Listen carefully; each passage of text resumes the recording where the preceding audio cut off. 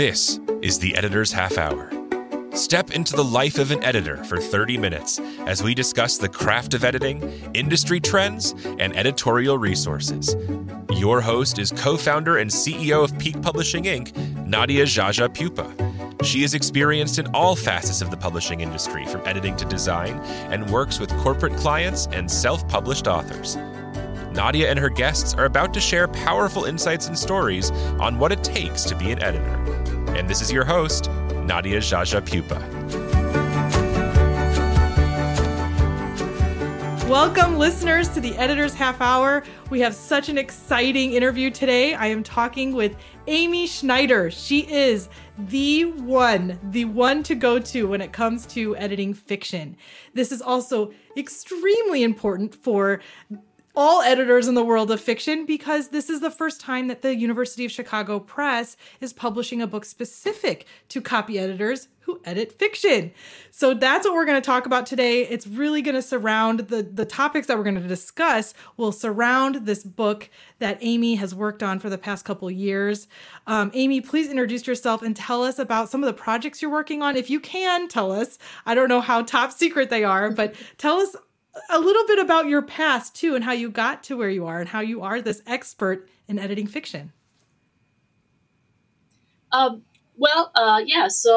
it's interesting because I basically broke all the rules on how you're supposed to get into freelance editing.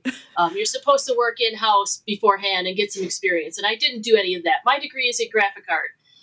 When I got out of college, I worked at a printing company for a couple of years, so I was on the exact opposite end of publishing. Wow. You're supposed to, I did things like I called up a local editor and asked her if she could, walk me through what I need to do. And that's something that, we experienced editors get that from people all the time. We say, please don't do that. Do your own homework. When I was looking for work, I started out by, you had the Literary Marketplace was the big book of sources of editing and publishing and so on, and it was this big book. It was like yay thick. Mm-hmm. And so I went in there and sent out letters to potential clients, and I did the mail merge wrong, and I spelled someone's name wrong. Oh no! I spelled it right in one place and wrong in the other place. So I had it. Yeah. So I just never wrote to her again. Like, how are you gonna get editing work like that? Crap! I broke a lot of the rules.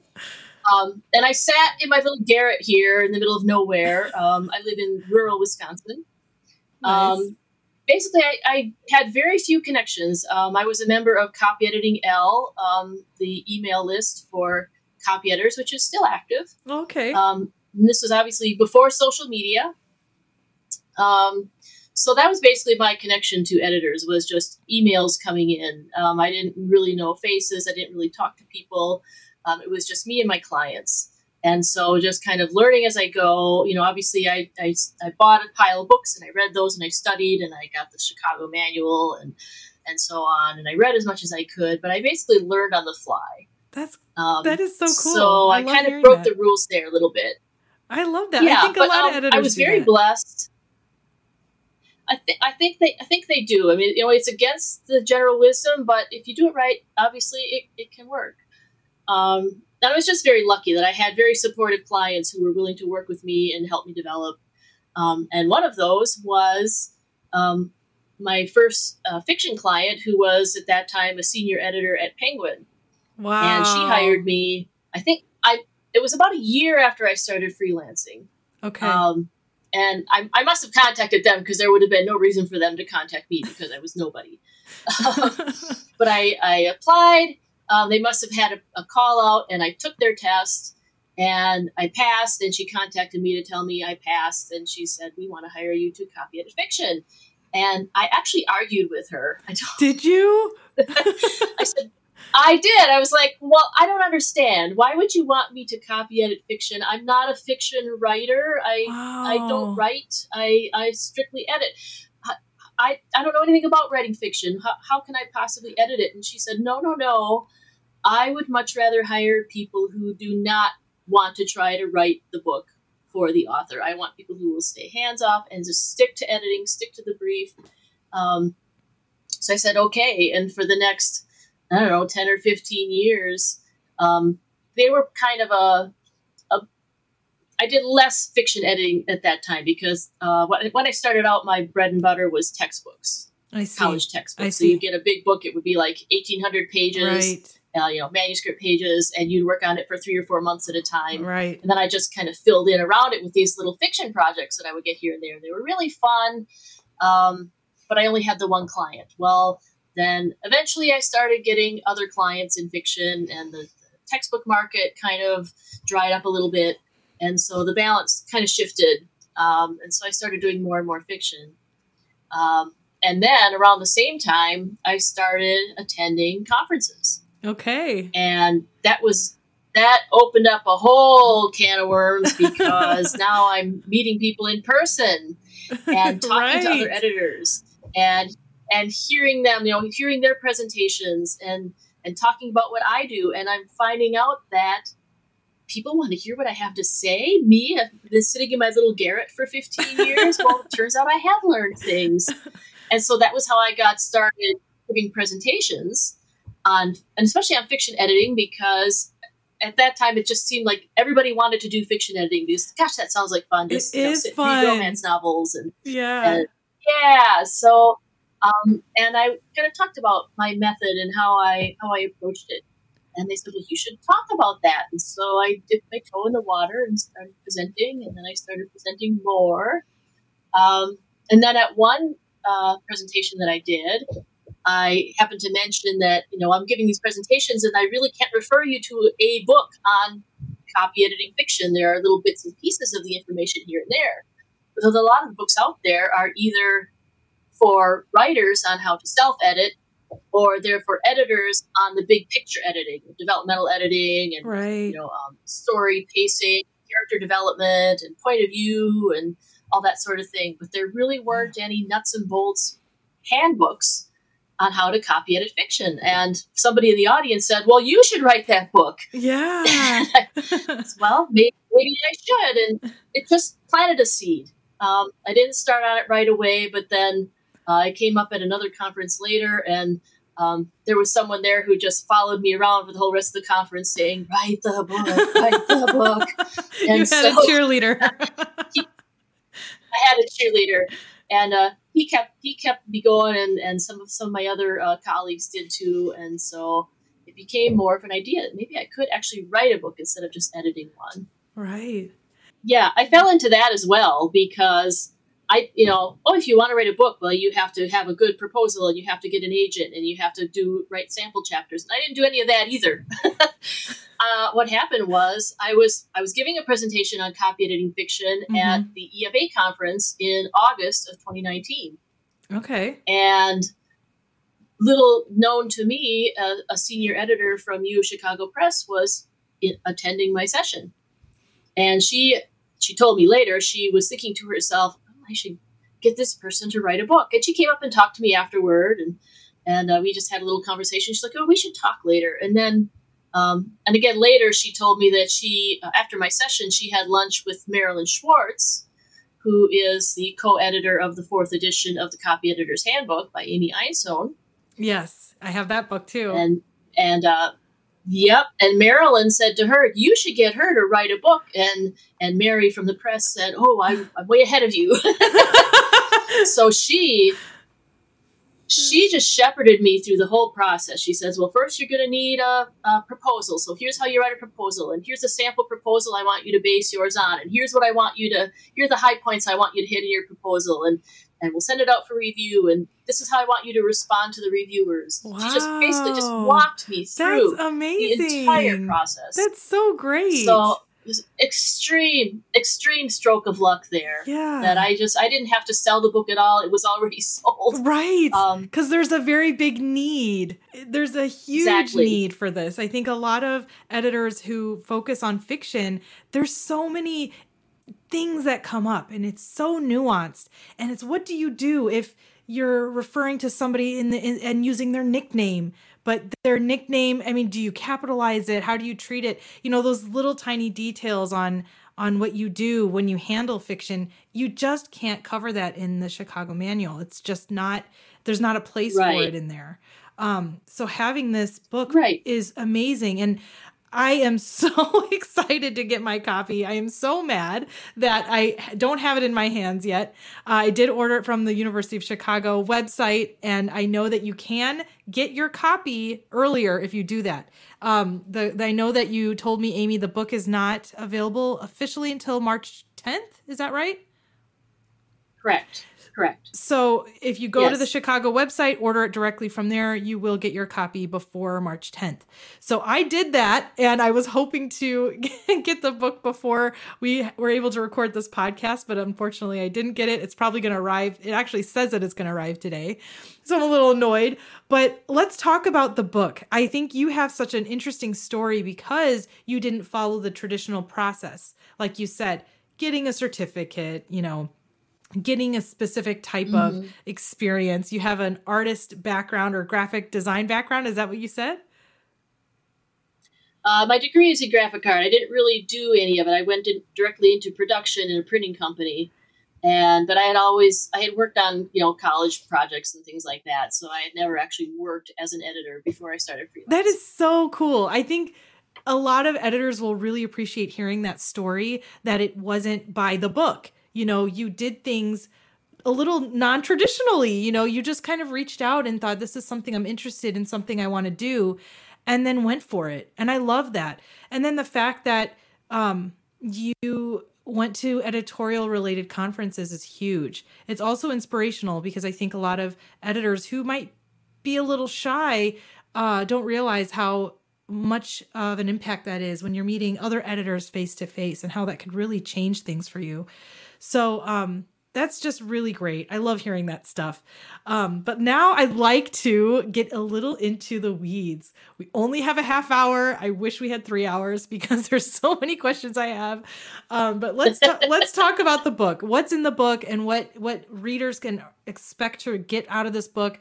And not just readers, I should say editors specifically, what they will get out of this book. And I opened it up and I went on Amazon. I know you can at least peek inside the book a little bit. And I saw the introduction, which starts with, congratulations, this is your first, you've landed your first fiction editing job. And it's funny because I thought, well, you know what? The funny thing is, I think the people who are dying to get their hands on this book are already editing fiction.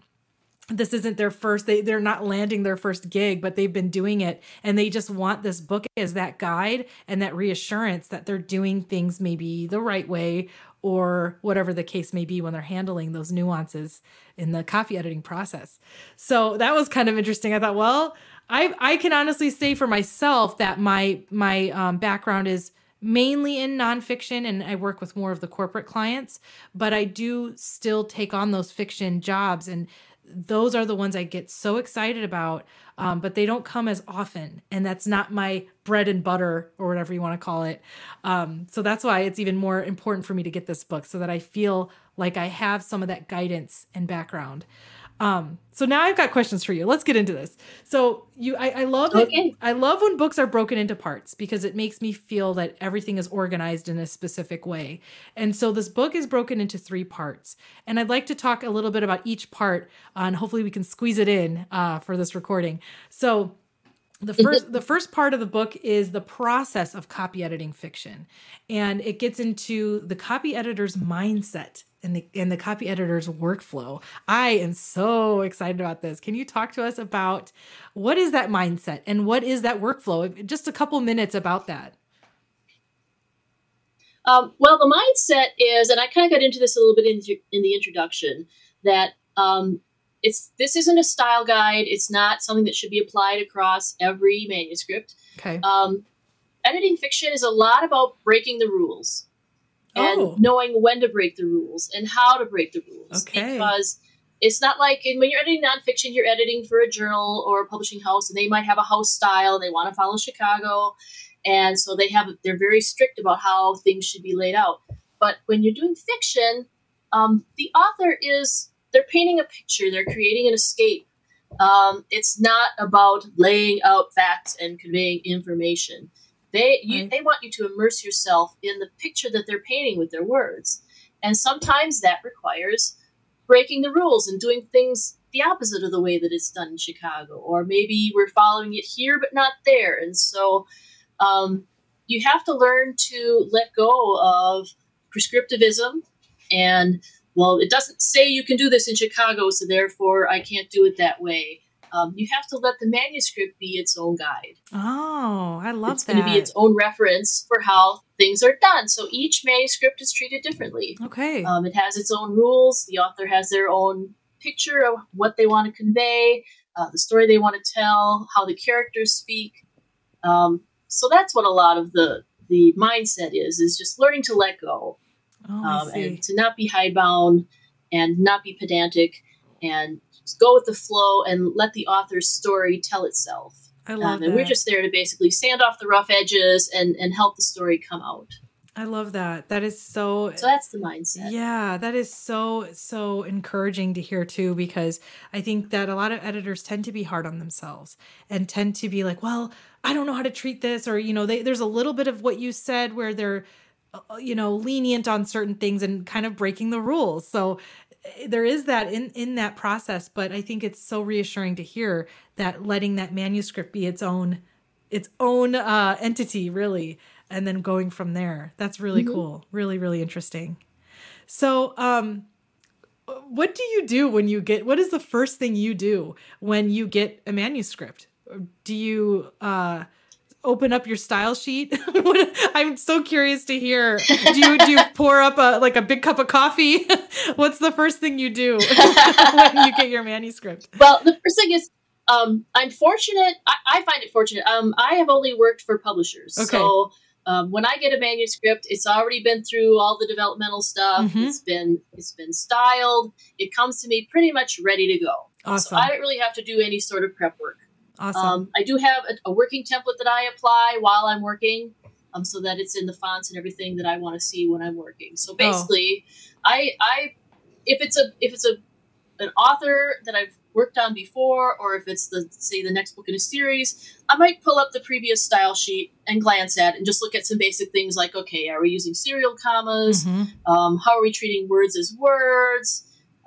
Just kind of familiarize myself with if it's the same characters, kind of take a glance, but that's it. Okay. I just keep in mind those basic things, because I'll probably, fix some of those things as I go along. Like if there's a missing serial comma, I'll put it in. Yeah. But this is my favorite part of the edit. Oh yeah. Is I put it on my laptop and I hit the couch and I've got my blanket and I've got some dogs at my feet and I've got my snacks and a drink and whatever. And I just read it. Yeah. And this is the part that a lot of people think that editing fiction is. I'm just reading it on my laptop.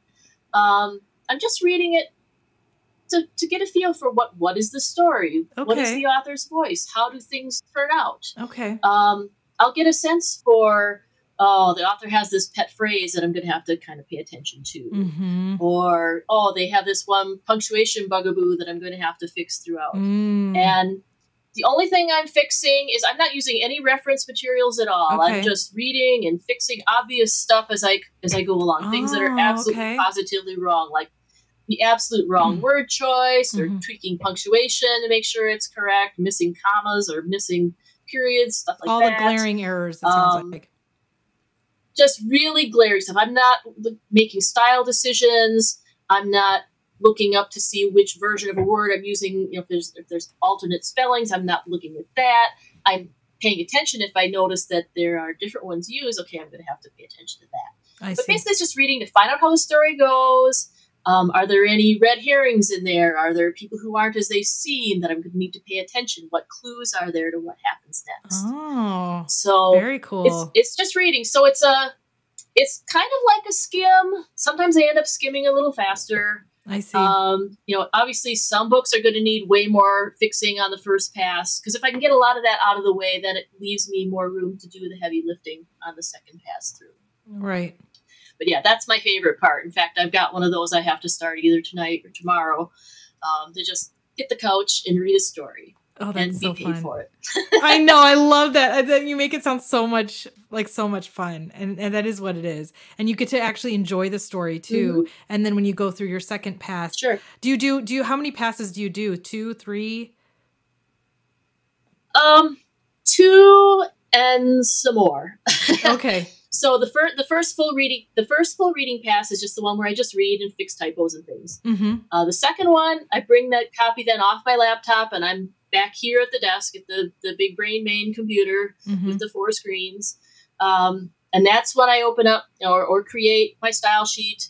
And I get out, I've got my dictionary up in Chicago and blah, blah, blah. And that's when I start going through and compiling my style sheet, keeping track of all the details that we're going to talk about for part 2 of the book. And, flagging things to myself, writing queries, all that kind of stuff. That's the heavier edit where I'm actually making decisions as I go along. That's very cool.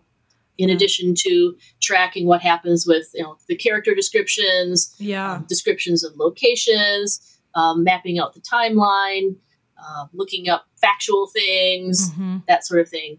That's the heavy edit. And then the third, etc. passes.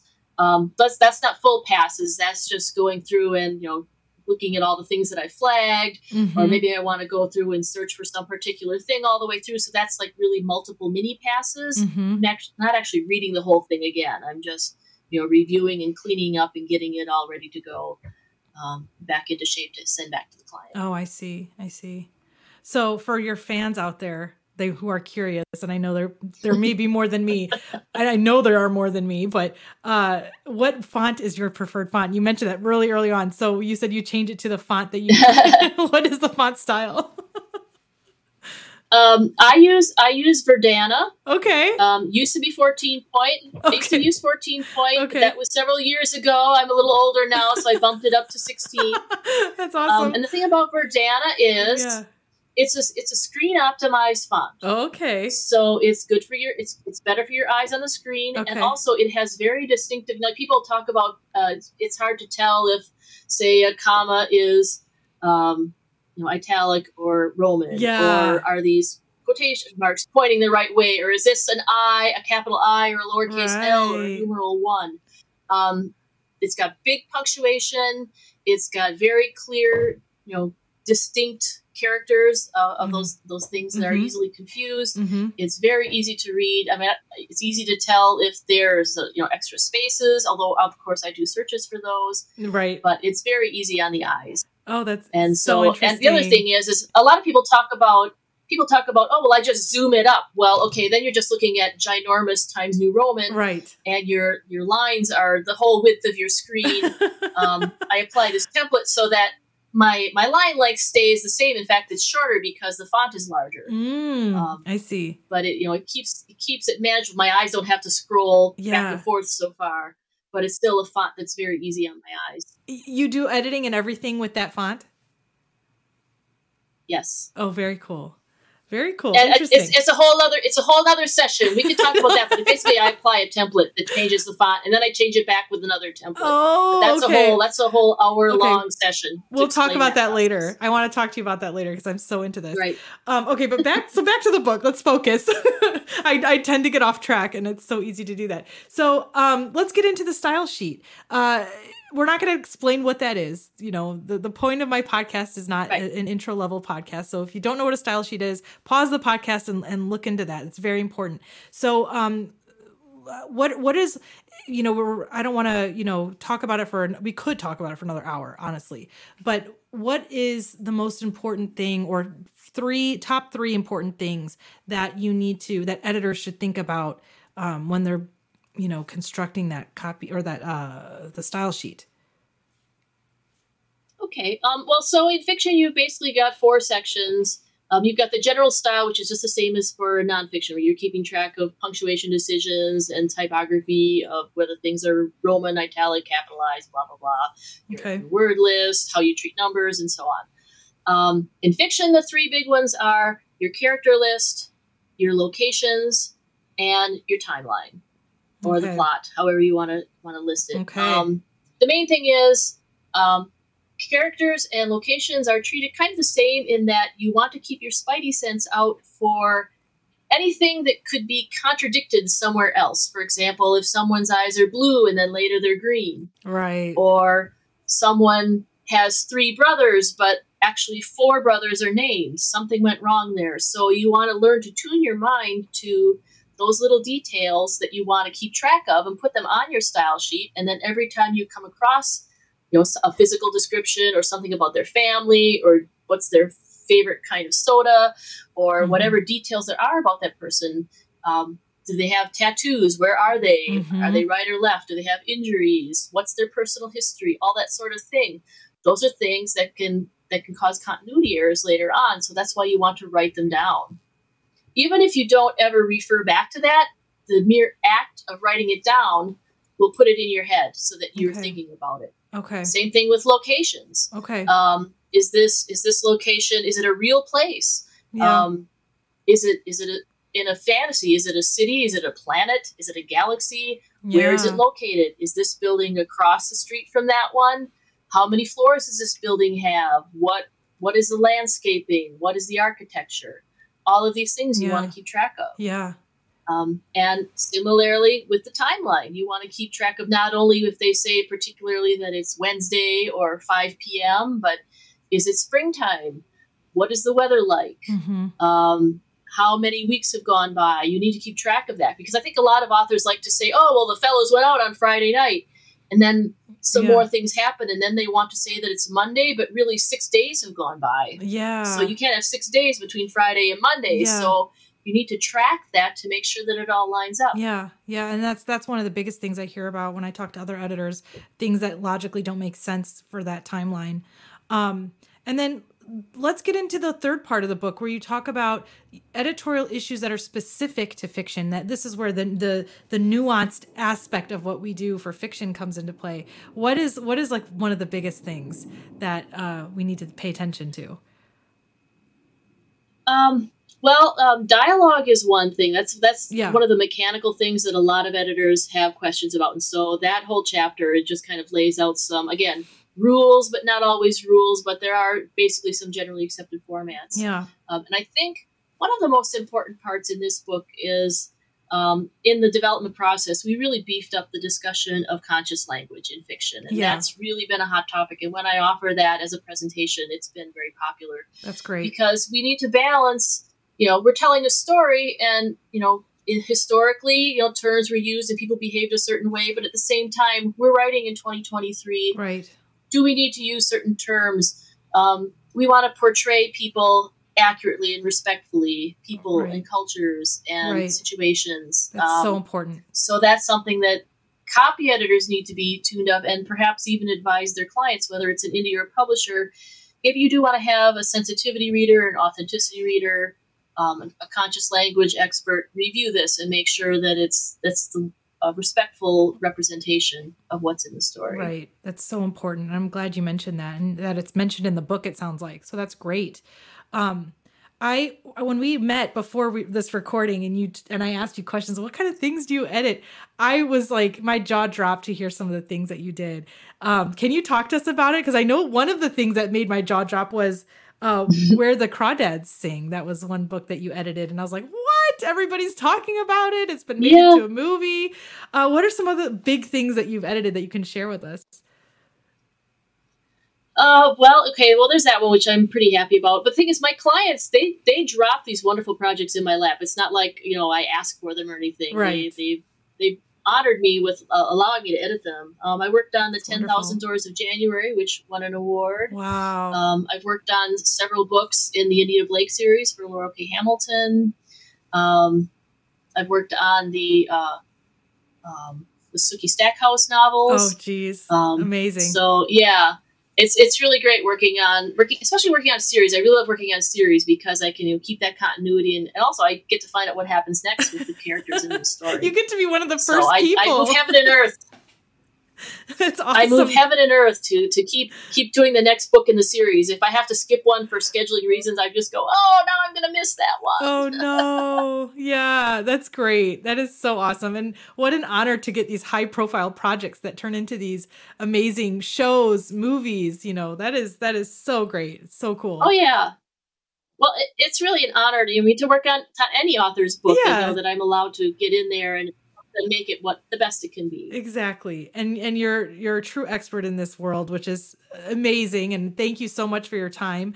I know you're so busy. You're probably going to start working after this podcast and get going on the next manuscript. So before we end our recording today, can you tell the editorial world. Where are we going to find you next? I know you've got some conferences coming up and you're going to be speaking and sharing more information. What's next on your list? Where can we find you? Because I know you've got a fan club. I'm going to try to find you and get you to sign my copy of the book. Right. Well, obviously, this podcast is airing on March 1st. Yep. I'm going to be live on That Word Chat with Mark Allen on March 7th, so watch out for that one. Okay. And then in person, I've got all the conferences lined up because I haven't been to a conference in person since 2019. Yeah. So right. I'm going to the ACES conference in Columbus in March. That's basically going to be the de facto book launch because that's my first time being anywhere since the book came out. Great. I'll be in Seattle in May for the Red Pencil Conference for the Northwest Editors Guild. Okay. Then Toronto in June for Editors Canada. Wow. And then Alexandria, Virginia in August for the Editorial Freelancers Association, which I'm excited about because that's the conference that launched the book. Oh, great! And then the big one is Glasgow in September for the CIEP, the UK editorial organization, because I was supposed to go there to the UK in the fall of 2020. Okay. And obviously that didn't happen. So right. I'm excited that it's finally happening. I get to meet all my UK colleagues who have known online for so long. Oh, how fun. And of course, just get to go to the UK. Oh, that's so fun. I am so excited. And I'm going to try to go to at least one of these to see you and meet you in person and get you to sign my copy. So I'll be among that would be great. Other fans that are going to be following you. So this is great. I will be sure to put this information in the show notes for the podcast. So please be sure to check those out and look at those links to all of these organizations that Amy is a part of. I just can't thank you enough, Amy. This was wonderful. Thank you so much for your time. I am so excited. I know my book is going to show up tonight, so I know I'm going to be able to read it. Of course it is. Right after this is done, I'm going to see it sitting in my mailbox. But I can't wait to open it up and look at how you've laid everything out and organized the information to make it easy for all of us editors working on fiction. So thank you again for your time, and I'm looking forward to following you and hopefully seeing you in person. Oh, thank you so much for having me. Thank you for listening to the Editor's Half Hour. This podcast is your go-to resource for editorial trends, opening the discussion for new ideas through the real-life stories of editors. For more information about Nadia Jaja Pupa and her business, visit peakpublishing.com. That's PIQUE publishing.com. Be sure to follow Peak Publishing on Facebook, Twitter, and LinkedIn. And remember to subscribe and follow the Editor's Half Hour wherever you get your podcasts. Produced by Audivita Studios. Connect your voice to the world.